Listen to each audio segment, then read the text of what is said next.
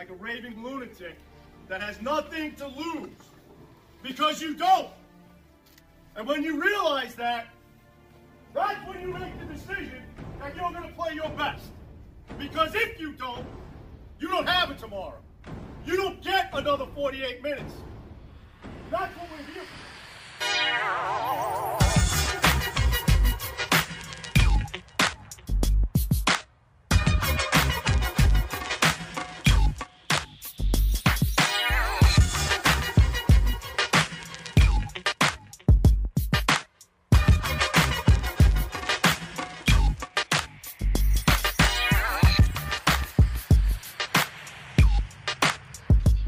All right, welcome everybody to the Sideline Trap Podcast, episode 13, I think it is, if I'm not mistaken. Yep. Coach Jenkins, how you doing? Doing really well. I just talked to you a little bit ago about I had sustained a golf injury, which I didn't know was possible, but I had one, so I'm milking that off a little bit. You know what I mean? They're always possible. Take some Advil. Yeah. We got another great episode lined up. Another guest joining us. A great one for Coach Jenkins here. Your high school coach, right, Casey? Yes, sir. If I'm not mistaken. Okay, so we got Coach Patrick Heaton in the house with us. Coach Heaton, how you doing? I'm doing great, fellas. Thanks for having me on. I feel pretty honored and pretty excited to talk to the current coach at Mountain View and my former boy, California boy, Casey Jenkins. You know, I got to start off by talking about when I first met Casey. I took the job, and the first time I meet the squad and everything, I walk into the gym. There's, lanky 6'1", 6'2" kid with sunglasses on and Bermuda shorts down to his knees. He wasn't exactly stricken with the basketball bug at that point. I didn't look at him and say, "Oh man, there's a player." I came to the right place. But he was certainly a joy to coach over a couple of years, though. You noticed right away, though, that there was some swag there. I noticed. Trust me, you made an impression, and you continue making an impression every day since. Thank you. So, Coach, what I usually kind of start off with guests is just kind of get to know you a little bit. Tell us where you've been, where you're at now, how you got there. Like you said, I know that you were a former coach at Mountain View High School, where I'm currently at now. But take us through your journey a little bit. Yeah. So I started coaching when I was 23, right out of college. So we're talking 1993. So I'm dating myself here, but I think that's 27 years. This is this upcoming season, I believe, is either 27 or 28. I coached, I started out of the gate with, coached freshman team my first year, JV my second year. And then I, working a Knicks camp down in New York, I met a coach who coached at a junior college in Scranton, Pennsylvania. And he said, "Hey, I got this great job for you. I could pay you $2,000 and you just pack up and, move to Scranton, Pennsylvania from New Milford, Connecticut." And Casey's been to my home in Connecticut. He knows it's a nice place. And, I know one thing. When I was growing up, I said I'd never live in Pennsylvania because I used to take like 10 hours to drive through it, when I was driving to, cross country or whatever. And so I took it. And, so I coached 5 years in junior college there, and we had some success. We were number one team in the country, I think 2 or 3 times, and left there and took my first head job in 1999. I was 29 years old. I coached at Atlantic Cape Community College for 3 years. And then I got married. And in 2003, I took a job to be the athletic director and head basketball coach at Mountain View. And, little did I know that would, be a sequence that was, some of my best years coaching, that's for sure. I didn't have the warmest welcome. As I'm sure Casey can remember, and they were coming off, I believe, an 0-20 something season, or maybe they were 2 years from that. Maybe they were 3-42 in the previous 2 years. So I spent 4 years there, and we had quite a run. Trust me, it was perhaps, you know, the most solid 4 years of coaching that I had. And then I left there and went to Pocono Mountain, which was, double L. No, that's Connecticut, which was, the top division, 4A. And we ended up doing, having some success there before I came back to Connecticut. So I had 9 years head coaching Pennsylvania and 3 years in Connecticut, Greenwich. And now I'm in New York, John Jay High School, and another 3 years. So that's 15. So this will be my 16th varsity basketball season for high school. After 9 in junior college and then 2 in high school before that. So I've been around a little bit, but the game has treated me well. Yeah, I'd say you've been around a little bit for sure. You're our most seasoned guest so far. Yeah, I think we had Luke, Matt, Coach Tompkins, and you. You're the seasoned, the vet. Nice. Yeah. You've spent a lot of years doing the job, and you've kind of been all over in 3 different states, really. Because you've been in 3 different states, have you noticed any style changes in basketball in the states? But they're relatively close, I know that. But have you noticed any style changes state to state? Yeah, definitely. Well, in New York now, the past 3 years, I play with a shot clock. So jealous. Yeah. And so not that I ever needed one, because I don't think I've had a possession as a coach longer than 35 seconds of my life. But so that's a little bit different. When I first went to Scranton, I had to watch some of the old greats, and I won't mention any names, with the 26-25 games down in me. It's like me nowadays. Yeah, down in the old CYC, watching Jackie Lyons coach against Jack Kelly. But so I've seen a lot of different basketball, but I know that it's always kind of been the same for me. The same style I've kind of taken, and I've been fortunate, I've coached in the country, farmlands. I've coached in Pocono Mountain, which was mostly transplants from New York.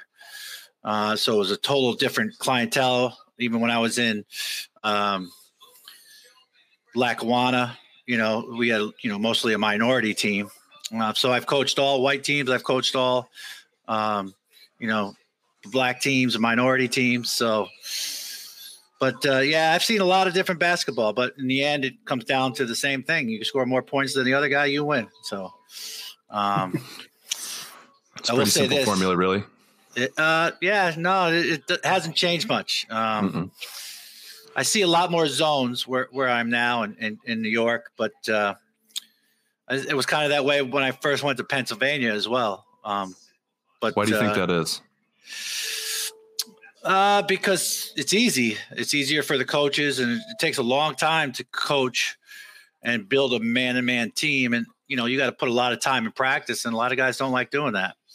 A lot of kids don't like being committed to it.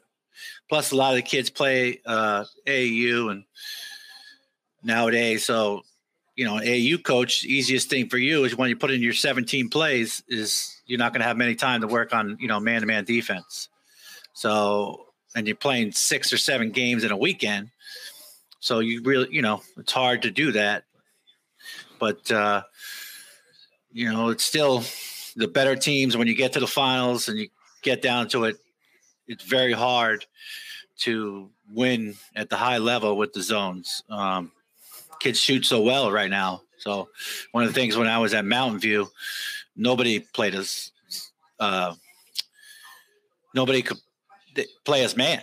So we saw a lot of zones. So you had to be able to shoot. But then once you shoot, without the shot clock, it was a lot different because if you were, if I was up by 10 in a game in Pennsylvania and no shot clock and you were trying to play zone, well, that wasn't going to last very long because you could just hold it out or you could wait, a few minutes. Not that I like to do it, but, with the shot clock in New York, you can get back into a game playing zone a lot longer because, teams got to shoot. Right. So it definitely brings a different challenge with the shot clock. And, one day you'll get there and it's it's a different type game. And so I was used to it from college. So I think it was an easy transition for me to do that. But I know I try to schedule a game with New York every year, just so we, every other year we can go up there and play with a shot clock. And I just like it better. I like to play, I think, more of the style you like to play. I know you're speaking to Coach Gibbons when you're talking about the man-to-man defense. I spoke to his heart, but yeah. But I like to play. I like to play a little bit faster pace too, and bring me the shot clock. Make me work more. I think that's what it ultimately does, don't you? Yeah, no, it definitely, as a coach, now it brings a different level in practice. You have to have your set, and you're not going to be able to score off your 6th or 7th set. Pass through the set. You can't keep resetting, so you got to put a whole new play in, and basically, you're down to 15. And we have a thing where we just, I'll twirl my fingers. It means the point guard and big is going to do a high pick and roll, and guards are going to split because we got to get a shot. We can't continue to run the set we were running or the continuity offense we were running. So it definitely keeps a different pace. And what we like to do is, we'll pick you up in the backcourt, make you work, get up the court. So we just try to condense the time that we have to play defense in the backcourt, in the front court.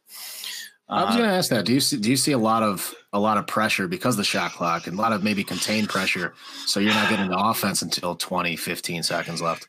Yeah, the 2-2-1 is the zone of choice in our league. Just about everybody does it.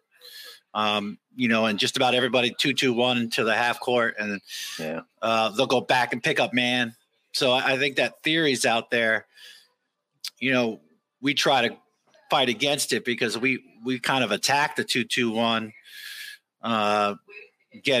throwing it over the top, making the defense be out of place, and scoring threes in the corners, and something that we really work on. So you have a harder time doing that against us because we feel like we're excited when you 2-2-1 us, because we had some bigs who could shoot, and we put them in the corners, and in 2-2-1, the guy in the back's not real agile, so we just go cross courts for threes, and if you're shooting well, they'll be out of it quick. Right. You talked a little bit about the pace. Is there, when you're at practice, is the pace of your practice a very high paced practice because of the fact that you like to keep an up tempo game, or is it? Yeah. No. So we do our fundamental work. Everything's quick.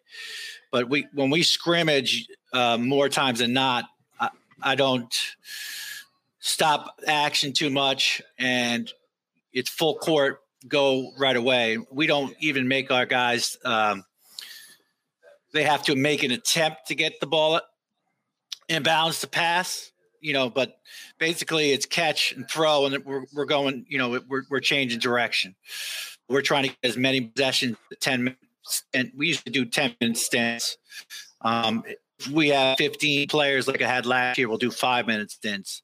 One team has to stay on for 10. And you have to be ready. So when I say switch, the other 5, wherever that 5 is, whether the team that's going off has the ball, then the new team coming on has to pick up the ball and go. Or if the other team has it, you got to, we kind of scramble, and you got to get into the game. So, but a lot of our transition comes from, I was talking to you a little bit about it on the phone the other day, is we have to be really good at changing from defense to offense.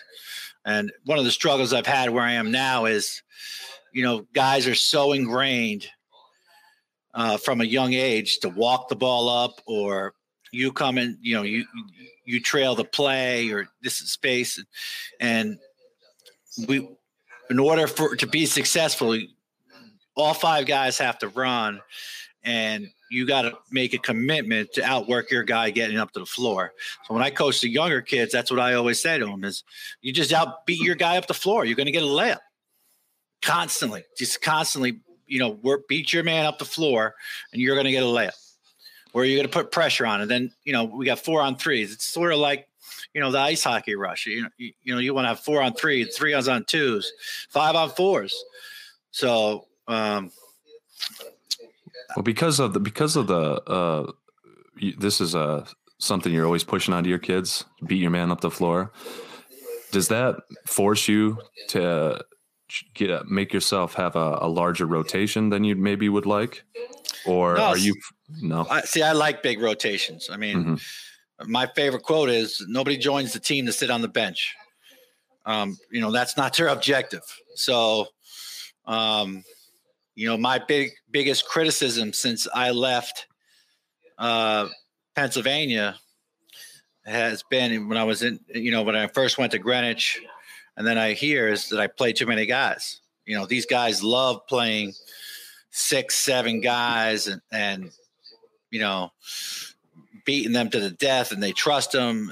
And it's just not my style. And I just like guys want to play. And you guys want to be on confidence, and you want to have as many guys you could run out. Perfect example was, my last year at Mountain View,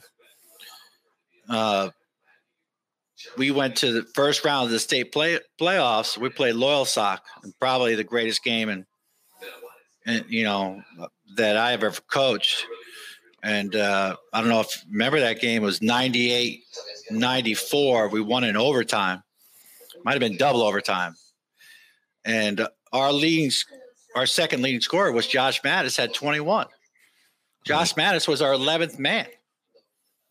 Right. And things just played out, and, the rotation and guys with foul trouble, and the game just fit him, and he was ready to play. I mean, how many teams, you're in the state tournament and your 11th man scores 21 points. To move on to the next game. Next game, he played 3 minutes. The team was loaded, but, we kept playing guys because guys want to play, and they want to be ready, and they, and I think they cheer each other on, and that you fight. So my philosophy is a little different. I don't, I really like long benches. I don't like playing less than 9 guys. And I've been known to play 14 guys in the first half. Wow. You know what I mean? So my whole team is just playing the whole team. Yeah. Yeah. Because first of all, if I'm going to keep you, I tell them, if I'm going to keep you, it means I think you can play. I'm not going to keep you on the team if you can't play. And, it keeps guys on their toes. I was just going to say that it probably dangles a little bit of a carrot at times for those guys that are towards the end of the rotation, making sure that they're always ready, because they may never know if they're going to play 3 minutes or they're going to play 30. So guys, and if I want to play at that level, and I haven't had as much success the last few years as I would have liked, but a lot of it has, it takes a while. It's pretty good competition. I mean, we're in Westchester, New York, and a lot of money. So kids get whatever training they need, a lot of personal coaches, and all our youth programs around us, they have coaches. So who, are getting paid just as much as I'm getting paid for varsity. You were when I was in Mountain View, you're trying to get somebody to volunteer to be the coach. And, then it's a dad. And so 2 years ago, I started a youth program, and I don't let dads coach. And I get paid coaches for all the teams, and but that's how they like it. So it's pretty tough. So I like what I have now, because this will be my 4th year, and pretty much everybody from third grade on up knows how I want to play and knows what I want them to do. And so I think we're getting to the point, the biggest struggle is still, well, we play too many guys. Well, you know what? If the other guys were that great, then I wouldn't have to play so many guys. I mean, it's just right. But the kids enjoy it. My best record in 15 years of coaching varsity basketball, I had one kid quit the team. Wow. And I've kicked off one. I've kicked off one, and I had one kid quit. That's a pretty good record. Yeah. Yeah, that's impressive, actually. Yeah. Because guys want to be on the team. They want to feel valued. And I think I've lost a few games because I care about every kid more than I care about winning sometimes. But I'm okay with that. Every year it goes out, there's a story. When I took over in Mountain View, they were horrible. They couldn't pass, Joe. They couldn't shoot. They couldn't do anything. But, there was 3 or 4 seniors who were okay. I mean, there was nobody who was like, I had a great freshman class that was loaded, obviously, that finished out. And, if I don't come in, and correct me if I'm wrong, Casey, none of those seniors are on the team. No. Casey might not even be on the team. Mm. Gardner was guys. And I was like, well, there's a story for them to tell, for these seniors, for that year. And, they want to tell their story. They want to have their season. And they did. We ended up winning 11 games. We won a district game, and I got to know the community, and I think they appreciated that. But those guys laid down the framework for what we did later on. I mean, we played Carbondale in the semis. They ended up winning the districts that year. We lost 69-65. Lucas Mack had like 18 points and 17 rebounds. And it was just, and then the following year, Casey and then it was, Johnny Evans. It was just another crew of kids who had their own story. And I didn't sit all those guys. I still had a strong class that easily could have just, guys love from pushing perspective of someone who has played under you. You're 100% right in the fact that you allowed guys, from my perspective, you allowed guys to grow. You gave them an opportunity, probably more opportunity than a lot of guys would, certainly more than I would in some cases. But that also gave value over the years. You had certain players on the teams that I was involved with that would not have played on a lot of other teams because they wouldn't have been able to get on the floor, for one. And then when they did get a shot, they were able to contribute, and you kept dangling that carrot. In that Carbondale game that you just referenced, this was like a pivotal moment for me as a youth. You put me in towards the end of that game. We were getting slaughtered by the Gabriel kid. I think he eventually went on to walk on at Syracuse. Yeah, he was good. Oh, no. So we were getting slaughtered by him towards the end of the game, and he was literally dribbling circles around people. And I got put in at the end of the game. You were gonna leave and you're gonna go trap right here. Okay, got it. Yep, this is what you got to do. Yep, gotcha, coach. I get out on the floor and I hesitated on the trap and didn't fully buy into it. It's like gave it half-ass effort, and the disappointment.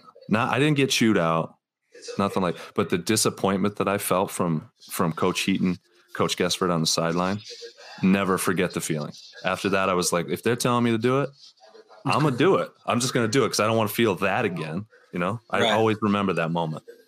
Yeah, I remember that distinctly. We put you in the game, and you said your only job is to go in and trap this when it happens, and didn't happen. And I feel bad about your senior year because Robbie doesn't have that leg injury. We would have been 3-time Division III champs. No question in my mind. Hobbling around pretty good. What's that?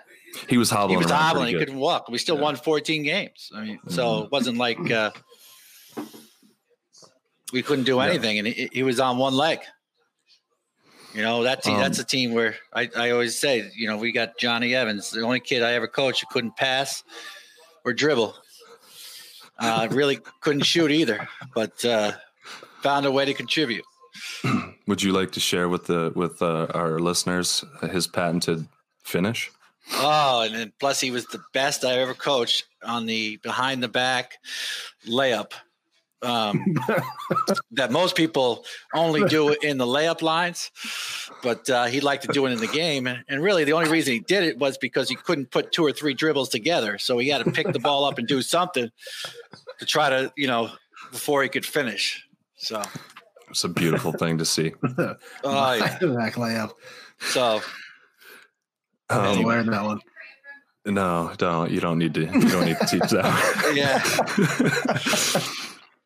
Coach, considering the time you've done this, are there any convictions you've had, like maybe a deep rotation is one, any convictions you've had over the years that you've stuck out through times maybe when it hasn't been easy to stick out, or maybe just not so many? No, there is. I always stay true to my guys. So every guy on the team, like I said, has a purpose. And I've had some teams where kids don't play, but they still have a purpose. If I've literally had some games where I play 13 guys and 14 guys on the team. When we go into the locker room, the one guy who didn't play is the only guy I'm going to talk about.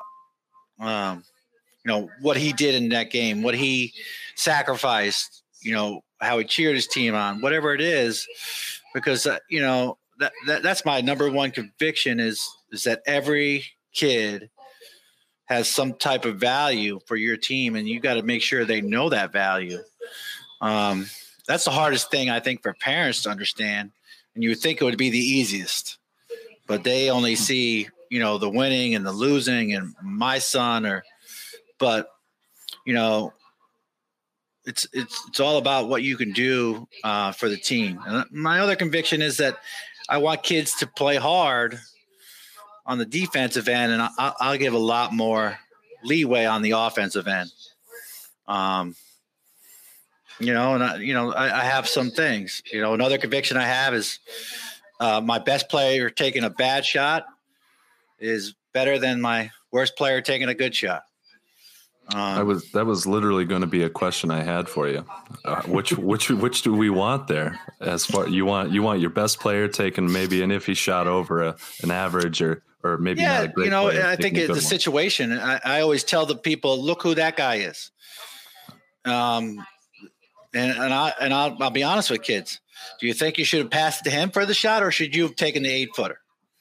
Right. Or I'll tell them, that's our best shooter in the corner, and you just looked him off and took a tough shot. I don't care who you are. You got to know the right material, the great, and if you're my best, like I had to do this with Robbie Johnson. I mean, I had to convince him that, Robbie, you got to shoot 20 times a game. You know how unselfish the kid is and how modest he is. And, but I can't have you, keep giving up shots. I mean, because ultimately you're going to be our best player. So I actually learned that lesson from, I was coaching at, down at, the hoop group. I was filling in for helping out John Bucci. I'm sure you guys are well aware. And, Gibbs, you might even know the guy. So I'm coaching their freshman team, and their best player is a kid by the name of Sean Hayes. Yeah, Sean Hayes. Yeah, yep. Sean was a hell of a player, but he was as unselfish, and he probably was never. And so I was helping Booch out. He goes, "You tell Sean he's got to shoot every time." And they come in again, and no lie. So I spent the whole game calling Sean, keep shooting the ball. Shoot the ball. Why'd you pass the ball? Why'd you do that? And he ended up scoring like 20 in the second half. And I had to tell him, see, that's why you shoot the ball. Because all the other bozos, they can't shoot the ball. So there's times when you got to tell kids, but, obviously that's an over-exaggeration, but that's exactly what I told him that day. It was, when I coached, I was fortunate enough to coach Jerry McNamara in AAU for 2 years for Bucci as well. And I didn't really have to tell him much, but there's times I had to tell him, like, okay, you're, for the next 5 possessions, you're not passing the ball. And, because good things are going to happen. And then after that, then when they start, not guarding the other guys, then they make the shots. But, but I don't put anybody on the floor and tell them not to shoot. I've never, I just don't believe in it. I believe it only puts fear in kids. So it's my job to then make them be able to shoot. I mean, I just try to teach rhythm, confidence in your shot. If a kid steps up and shoots a 3, and with confidence, even if he's not a great shooter, I'm okay with that. It's just, I got to live with that. That's part of how I coach. And I know it's hard to hear, but I even let Gardner shoot, step up and shoot 3s, but but there's another story of a guy who he really was a non-factor. We play in the Honesdale tournament. Casey senior year, we played the 4 city in the Honesdale back to back. Casey faked having the flu, so he couldn't go to one of the games. But it was the 4th game, and we go to overtime, and Gardner hasn't even played. Maybe he has. I don't know. But he scores 11 points in the overtime. But he's the only guy on the court with any kind of legs. And he looked like he was playing amongst kids. So, but he, this is exactly what I was talking about. I never let him believe that he wasn't good. And I never told him he wasn't good. He was a guy who someone else wouldn't have cut it because he came into the game late. He didn't have really any skills. He was athletic. Yeah. And he was strong, and you found ways to use him there, but you allowed him to shoot the ball where I don't know if a lot of guys would have, truthfully. Well, I think he had a 4-point play one game. So yeah, just because I think that's why the people sign up to play the game. They want to play. They want to play fast, and so that's just been kind of how I've survived, and it's been a long career, but I enjoy it. I coach. Did I coach that game against you last year, Joe, or did my assistant coach the game? I think your assistant coached it, if I remember correctly. I know. That's probably why we won. If I had coached, we'd have screwed it up. Well, actually, you helped us out because for the first 3 quarters, you ran the same place 17 times. That's all we did, baby. That's it. Right. And then if you got a shot, sometimes you did, but then you started letting the horses out and you got yourselves back in the game. I tell you what, you guys ended up having a pretty good season last year, right? Yeah, we were district finalists, made it to the first round of state playoffs and lost by 3. So you should be pretty proud because when I saw that team there, I would have said no way. No, that's why. I'm with you. That's why our games were in the 40s and stuff like that. In the 50s, we did a real nice job with those guys. So thank you. But whatever you do, but and I think what's key to know is I may let guys go and do their thing, and I feel value. But you were able to get your kids to believe in what you were doing. And I think that's the number one thing in coaching that sometimes gets lost. The kids got to believe in what you're doing in some form. And it's harder and harder because, even I was lucky at Mountain View because as much as the people in the stands didn't believe in what I was doing, sometimes, the kids on the floor did. I mean, let's be honest. I mean, we were 19-1 my 3rd year there. This was the year after I left Casey, and I was walking from the locker room to the thing, and at least 4 guys stopped me to tell me what was wrong with the team and why we were playing so poorly. And I walked back to the huddle, and I was talking. I'm like, am I mistaken? I believe we're 19-1. we're the number one team in the Northeast.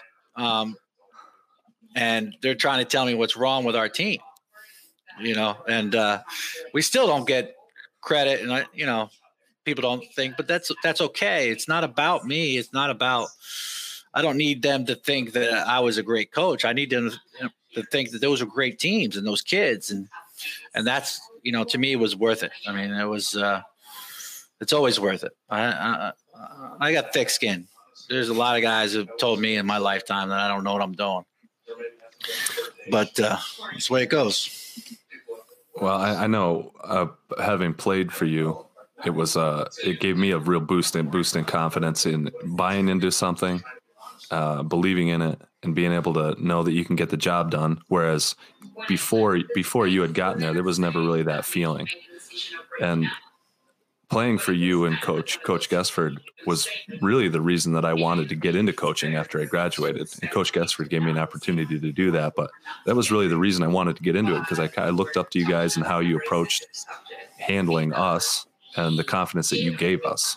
So I want to thank you for that. Oh, no problem.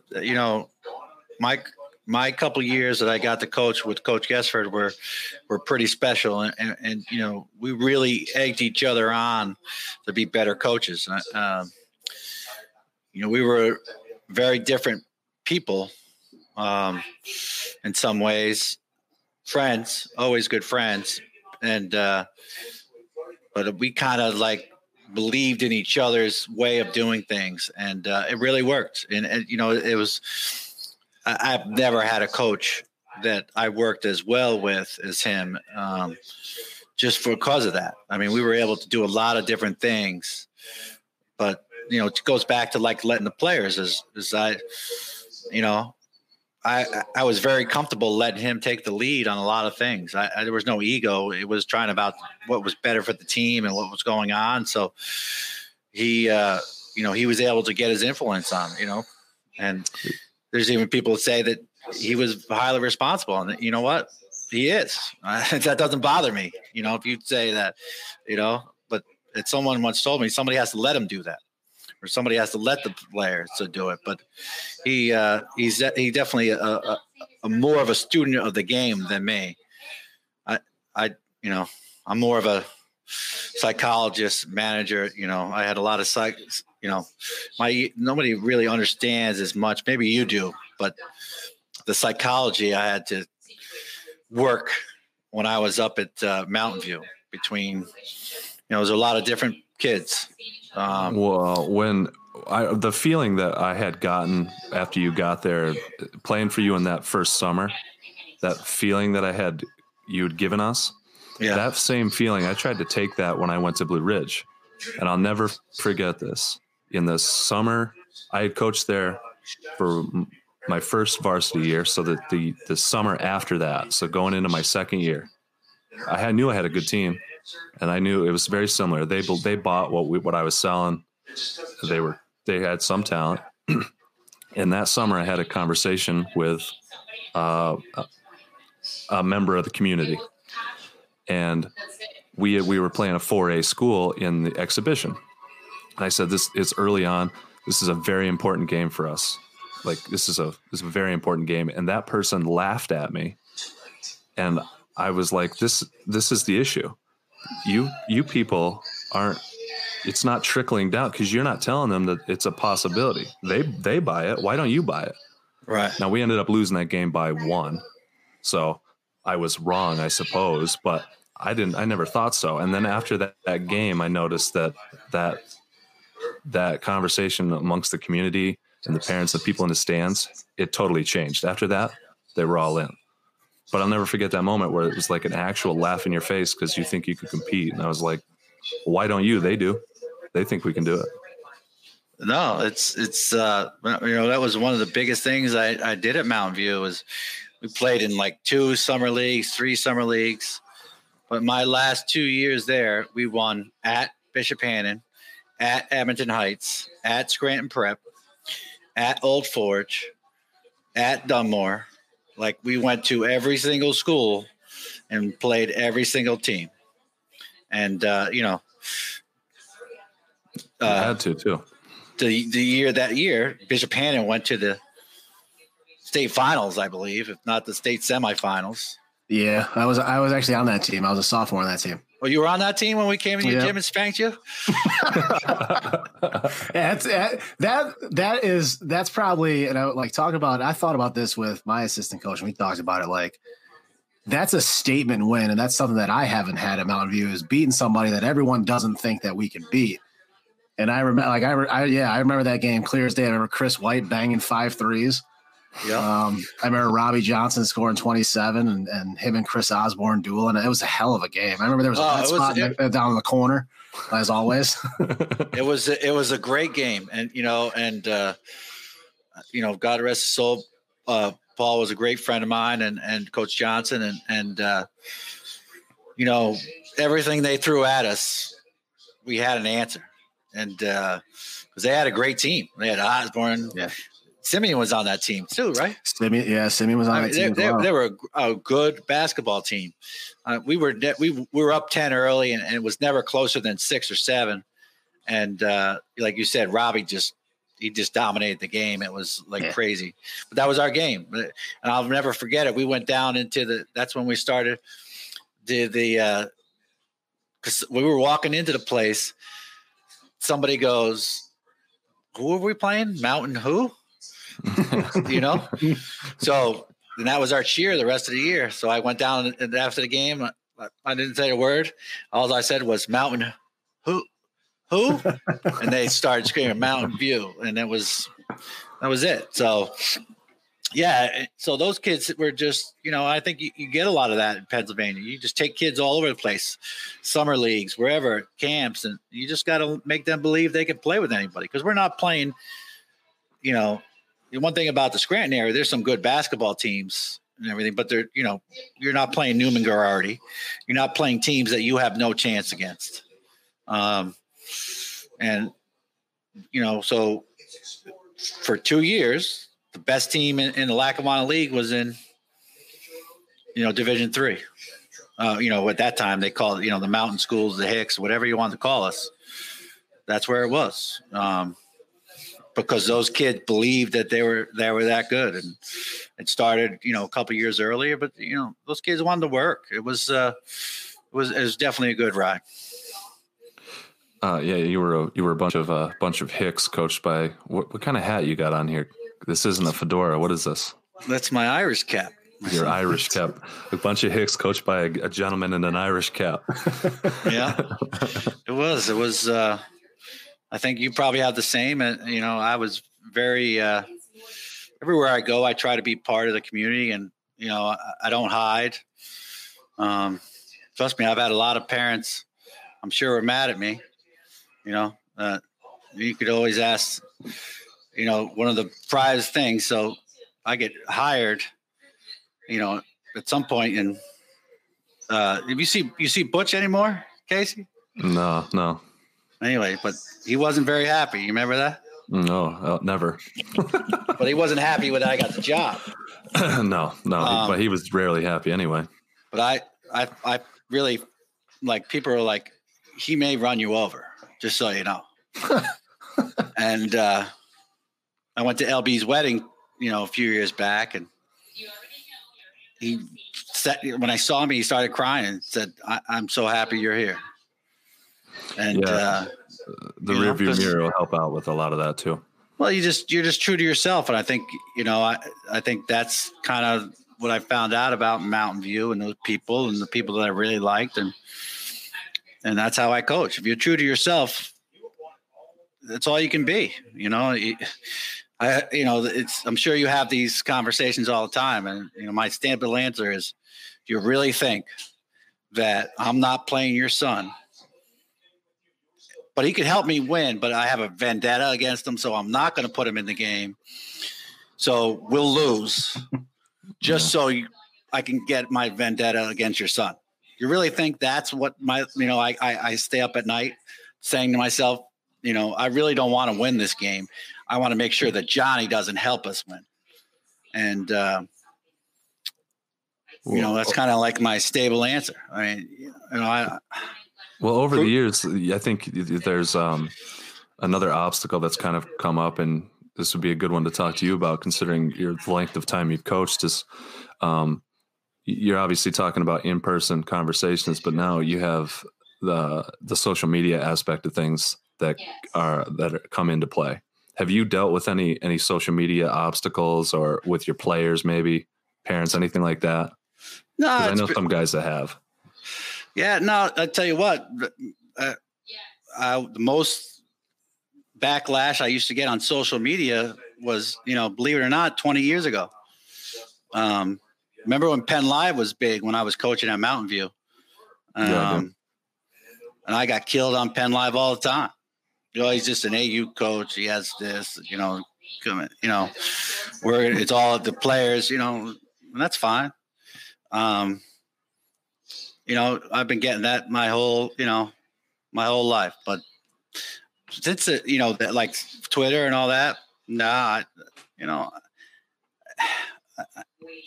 maybe I'm just lucky, maybe I'm fortunate, but I've had very, it's like I was talking before about, kids quitting. I've had 3 or 4 in 20, years, 3 or 4 parent meetings. Right.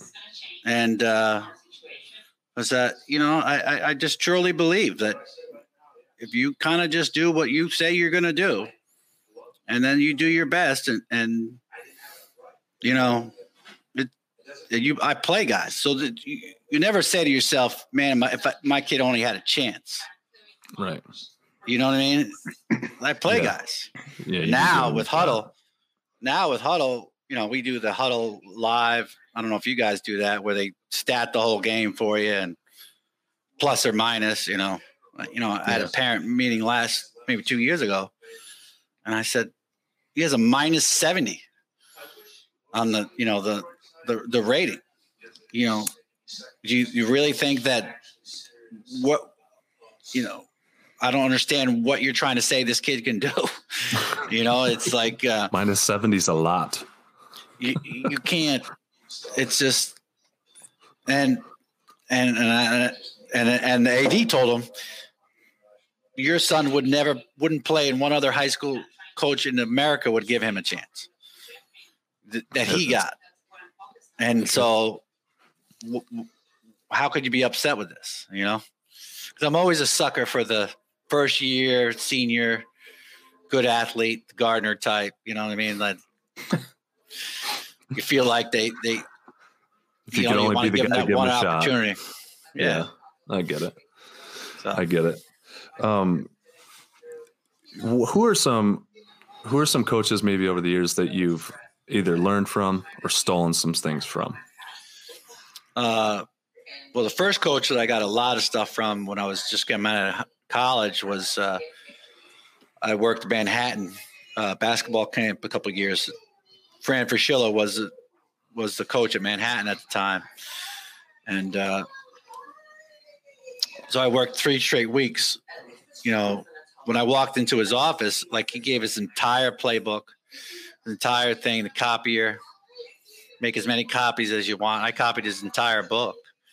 Kind of how, he went about things. So that was a big start. And then when I started coaching, to be honest with you, I put a lot of things that I didn't think were very good when I was playing.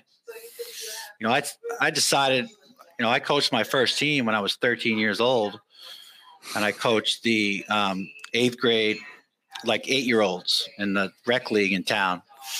So I coached when I was 13, 14, 15. No, excuse me. I was 14, 15, 16, 17. Then I went to college, and, I didn't coach while I was in college for 4 years playing. As soon as I got out, I started coaching. So I didn't play for a lot of great coaches at all. My football coach was very disciplined, so there was a lot of stuff I got from him. Then when I moved to Pennsylvania, there's a lot of good coaches. I worked with Booch for a few years, so obviously I got some stuff from him, and you kind of steal things from guys here and there. But I will say that I've kind of done things my way for a long time. And what I mean by my way is the kids' way. I kind of coach by the kids. It's never been, I've changed a lot of styles. I've run a lot of offenses. The only thing that's been constant is, for 25 years, I can't coach zone for a lick. So we play, 90% of man, and even when I have zone teams, I just can't coach it. I'm just not good at it. I think it's probably because I'm not, I'm such a believer in the man-to-man. So, that's been probably the only consistent. And I didn't become an up-tempo coach until my third year. So I coached a freshman team first year, and we were 13-0, and my goal was to let the other team couldn't score 10 points in the quarter. So, and then the next year I had the same group move up. I moved up to JV, and so did the same group. So we're still pretty good. And maybe we'd won we won our first 10 games. So I'd won my first 23 games coaching. I'm like, man, this is easy. Got it licked. And then, but then we got behind, and, we ended up losing a game like 43-42. It was close. I mean, I'm like, man, this is too close. When you're such a defensive team, and the other team gets a few baskets on you, well, you're not used to it. So when I went to Mountain View, after coaching in college, where it was nothing like that, you just coach good defense and you run and play. I become, my thing in Mountain View, when we were the number one team, I believe we were number one in the state. Our junior year in scoring average, not my third year. Yeah. And was, play great defense, but, it's easier for me to play defense on 2 or 3 possessions than it is, and come back. So if I have some bad possessions, at least we can score more points and get ahead, Right. Do you have any, well, first of all, I think you probably should add a couple of years to your resume, considering you started coaching when you were in your teens. Maybe. Yeah. I know you don't want to date yourself too much, but we should probably add a couple of years. My junior year, I won my first championship. We won the Saturday morning league. It was nice. Just so you know. You got started early. Yeah. I'm like Coach Gibbs. I still don't have that one, that really, really good one yet. I'm still searching for that one. But do you have any advice for some, especially younger guys? Just some out of the gate advice, general stuff that that's served you well over the years. Yeah, I think that the best advice I give to young coaches, because I've had a few, and is that you're coaching for these kids. This is their time. This is their chance. This is it. If you coach, like I said, I've had 25 years of it, but for those kids, that's their only time. So the biggest thing I tell coaches is don't throw away seniors. It's very hard to win without seniors because they have that the sense of urgency. Right. And then the other part of when I say is don't throw away seniors, because everybody, when you take over a program, you start new, usually they're not doing very well. There's some seniors who, okay, and they probably will service you this year, but you'd be better off playing a younger kid and be ready for next year. But in the end, I don't feel like it pans out in the long run, because you're constantly doing and this team, and I'm sure you see it in that league a lot. Coaches love starting 5 sophomores or 3 sophomores and 2 fresh, and saying, well, we're going to be really good in 3 years. So my theory is, well, what about now? I mean, you got to believe that you're going to be good now. Whereas if you start throwing away kids, everybody picks up on it. And sooner or later, the kids understand it. Hey, he didn't care about John Smo. Why is he going to care about me? So I think you coach your entire team, and you coach your entire team that season. That's it, because that's all that season is. It's just one season, and those kids only have that season, for those seniors. And I give the same speech every year. Like you this is what you'll remember your whole life. This is it. You get to live a long, long time, but you only get to play high school basketball for about 0.02 of a millisecond of your life. So you can't throw away games, you can't throw away practices, and you just got to go after it. And so, the goals have to be the same. I've coached bad teams, but the goal is always the same. We're going to win, whether it be the league championship, we're going to win something, but we're going to do it together, and we're going to find a way, and you're going to keep working. And the other thing I'd tell them is I never win a game as a coach, but I know for sure that I lose every game. And I go into the locker room after every game. We lose, and I've been fortunate to win a lot, but I've lost a lot. And I tell them the same thing. Sorry, guys, I just didn't get it done tonight. And we'll figure it out. And it's funny. 25 years, only one guy's told me I was wrong. And it was my last year at Mountain View, and we had just lost to Bishop Hoban in the district final at CYC, the old CYC. Now it's the Lackawanna Center or whatever it is. Yeah. I don't know if you remember, I got a technical because they didn't call it goaltending. And long story thing, we ended up losing by 2. Nick Stout missed a 3 in the corner that would have won the game. And I walked in the locker room, and I stood there, and I said, guys, this one's on me. I lost my cool. I walk up, Robbie Johnson stands up. Coach, you didn't lose this game. Don't ever think you did again. And that was it. And I would tell you what, as a coach, that was probably one of my best moments. Yeah, I was going to say that's got to feel pretty good to have one of your guys back in a moment like that. Yeah, it was. It was a heat of a game, and so it's just, I think you got to realize that these are kids, man, and you got to find a way to make them all believe that they're part of the team, and they're going to get better, and we're going to be successful. So it doesn't always work out, but they got to feel that. And I think when they walk away from a season, I think when you walked away from your senior season, you guys were a team. You probably haven't seen Jared Bradley since, but right? No, you're 100%. You're 100% right. But that was a team. When I was living there, we had these big barbecues. I loved it. Yeah, I was 100% invested in what we were trying to do, and I felt like everyone was. And that what you're talking about resonates with me because I for sure felt that. Like I said before, it's actually, it's one of the reasons I decided that I wanted to coach after I graduated. So yeah, you're spot on with that.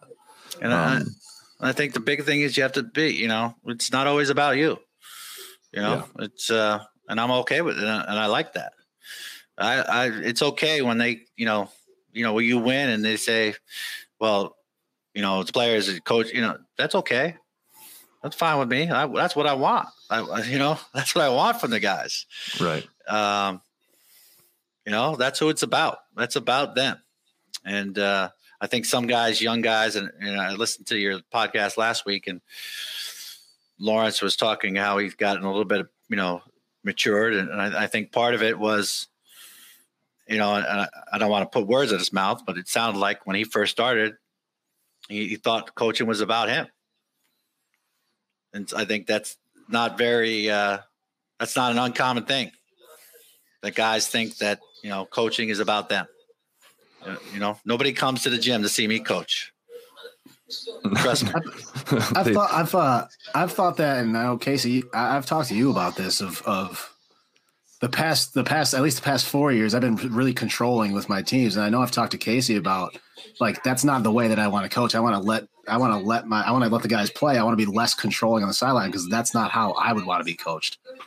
So I think, like, you're talking about young guys getting in and stuff like that and thinking it's about them, or trying to control the game as if they were still a player, I think it's a hard thing. It's hard. It's not easy. Yeah. And, and you have the enthusiasm, and you're doing, and I always tell guys, and I hope you weren't offended when I told you that last year at the summer camp, but oh no, let them go, and plus I think I'll tell guys, and I think your guys you'll have the same control in the end. I think that's the hardest part, is you think that, if I'm not controlling every second, then I'm going to lose control. But in the end, you'll have more control, because the guys are going to think, sort of like what Casey said, they're going to think in the back of their head, well, this is what I should have done. And I don't want to be in that situation again where I'm not getting done what I need to get done. It's almost as if, like, the players become a proxy for the coach, in a sense where they've already bought what you're selling, and you don't even have to have a lot of the conversations with them about a lot of things, because they're already there's a different level of investment, I think, from a player's perspective, when you give them more to do. Yeah. And I think it's just a matter of letting them go. I know Case had talked to me about getting faster. Joe, Jamie, your assistant, has reached out to me a little bit about playing faster. Mm-hmm. The hardest thing is letting the kids go, and them not necessarily having the skills that you think they need to have or to do it well. And you just got to kind of let them figure it out. And that's attack. The part that was the key for me. Is the skill part you just mentioned. So I'm glad you mentioned that. It was always, I didn't think that they had the requisite skills to be able to play that fast. So you saying that is actually, it's kind of like a eureka moment in my brain, Yeah, because they'll figure it out. They might figure out that they got to put the ball around their back and then lay up and do a reverse because that's what they got to do. But no, in all seriousness, they don't know until they do it for a while. And, you're fortunate that you have a lot, not now with COVID, but usually you have a lot of time with the kids, and they'll figure it out, they will. And especially, the faster kid's still going to win the race. So if your kid's getting up the court faster than the other kid, chances are that, he's going to, something good's going to happen. And then, really, and if he's going to miss, he's going to miss, then make sure you have 3 or 4 kids come up the court, because I've had some kids who can't make layups. I don't stop them from going to the basket. I just make sure there's a lot of guys coming after them to outwork the other team. And you'll find it. And, one of the things that I'm interested in this season, here in New York, I don't even know if we'll play, but what I'm going to really try to convince my team, and, we're having a conference, a Zoom call next week, is we're going to have a short season. Nobody's going to have a long time to get prepared, but I want to run, and I want to run a lot. So find a way to get in shape and be, top 8, 9 guys that are in shape. Those are the guys that are going to play, because I think there's a lot of teams that are not going to be in any kind of shape. So if I can guarantee that my team's in better shape than everybody, and then we're going to run, we're going to press, or we're going to play defense hard, that gives us a shot, so this is a different year. So I think there, without a preseason, you got to find a way, and if I was at the school, like, whether we run or the kids, we tell the kids, here's your running workout. So, you got to find out what your edge is going to be for this season. Cause I think it's almost like a wide open. Obviously, the teams that have been together a while and know what they're doing will have an advantage in some sense. But I think also the team that decides, hey, we're going to really work hard and we're going to, figure out what our niche is for this time. And I think you could be successful. So, yeah, it'll definitely 100% be a weird year all the way around. Whether we play, whether we have short seasons, it's definitely going to be a weird year. And I think you're going to see some of the coach's creativity show early on in some of the situations like the one you're talking about. Yeah, and you're not going to be creative, and you're not going to have the time to run the plays, over and over and over like you used to, or, so you're going to have to figure out a way, I think, to get kids to be able to play, I think the both of you being young coaches. So I've done a lot with, I know you do the read and react. I've done a lot with the dribble drive, very similar type techniques, but, just when you're starting your practices, find ways, get your guys to spots and find ways for them to attack in the fast game. And Joe, you put me on a great podcast. I loved, and I rarely listen to podcasts, but when I was listening to one of yours, because I wanted to make sure, see if I could make fun of Casey or not. And you put me on to the coach. Used to be, I don't even know the guy's name. He used to be at West Liberty. I actually saw him coach when he was at West Liberty against East Stroudsburg a few years back about playing fast. And I think the score that he was scoring like 130 points a game. Jeez. But I thought the podcast was very interesting. And as far as, because I've always, Casey will know, I've always been an hour fundamental guy at practice. Very, my guys love saying, are we going to scrimmage? Are we going to scrimmage? Are we going to scrimmage? Are we going to scrimmage? And so this year, I actually think I'm going to scrimmage more than I ever have. And because listening to that, and he made a lot of sense, and we're going to try to go with it. Yeah, that podcast episode made a lot of sense to me too. It was some things I just hadn't thought about. Like Coach Gibbs said, maybe a eureka moment in the way that I thought about some stuff. I'm interested to implement some of it myself. Coach Gibbs, before we roll out, do you have any other questions for Coach Heaton? No, not really. I know, Coach, I do just want to say, being at Mountain View now and you having been there, that group that you had, that run of success that you had was a great motivation for me. Taking that job and trying to put, there's not many years up on that banner. So trying to put a 2020, and we were lucky enough to win the league this year and do that. So just want to let you know that it was a great motivation for me to be able to do that, because I know obviously firsthand coming into Bishop Hannon and beating us how good that team was and how you built that program. So I didn't know you were on that team. That made a little story a little sweeter. No, I was, you know what? It was really, it was fun coaching against your team last summer and seeing the Mountain View guys and Coach Baines, like kids being on the team. And so I'm glad that you guys won. I was happy for you, and I was happy for Jamie. Jamie, I left before Jamie got to play for me. I feel bad because something I had to do. I really didn't have a choice. But between Luke Jenkins, there was 2 or 3 more. There was at least 3 more years of high level basketball when I left there.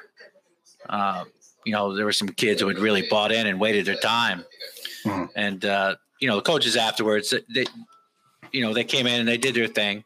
It just was different than what we were doing. So now kids got to learn something new, and it just takes some time. But I'm happy for you guys, and I hope you guys continue to build on what you're doing there. So it's it's just a fabulous community, and I had as many lovers as I did haters. That's for sure. But if I could have stayed there for the last 20 years, I would have. Trust me. Well, on that note, Coach, thanks for coming on. It's been a real pleasure for me personally. I haven't talked to you in a little while until just the other day, but it was really great to catch up with you twice now in a week. It was. And Joe, Casey has my number. You guys have any questions, whatever, let me know. More than happy to, even if I'm coming, if you want me to come out for a weekend, I'll come out. Like I said, I don't know if we're going to play. Normally we start the first week in November. We have a long preseason. So right around now I'd be getting ready. But now I'm just working on my golf handicap. So it went up a stroke today, so I'm not real happy. Well, I'm sure that hat gives you a little bit of advantage on the fairway. Buddy. That is. All right. Well, thanks next for coming time you on, have a Mountain View basketball tournament, you can make sure Casey invites me, I thought you knew about it. Because you told me about it. Oh, I thought you already knew. My bad. My fault. No. All right. We'll get the word out. Thank you, Coach. Appreciate it. Hey, no problem. Coach. Thanks for having me, guys, and good luck to you both. All right.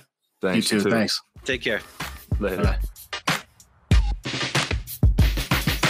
Do not leave anything in this locker room when you walk out. Nothing.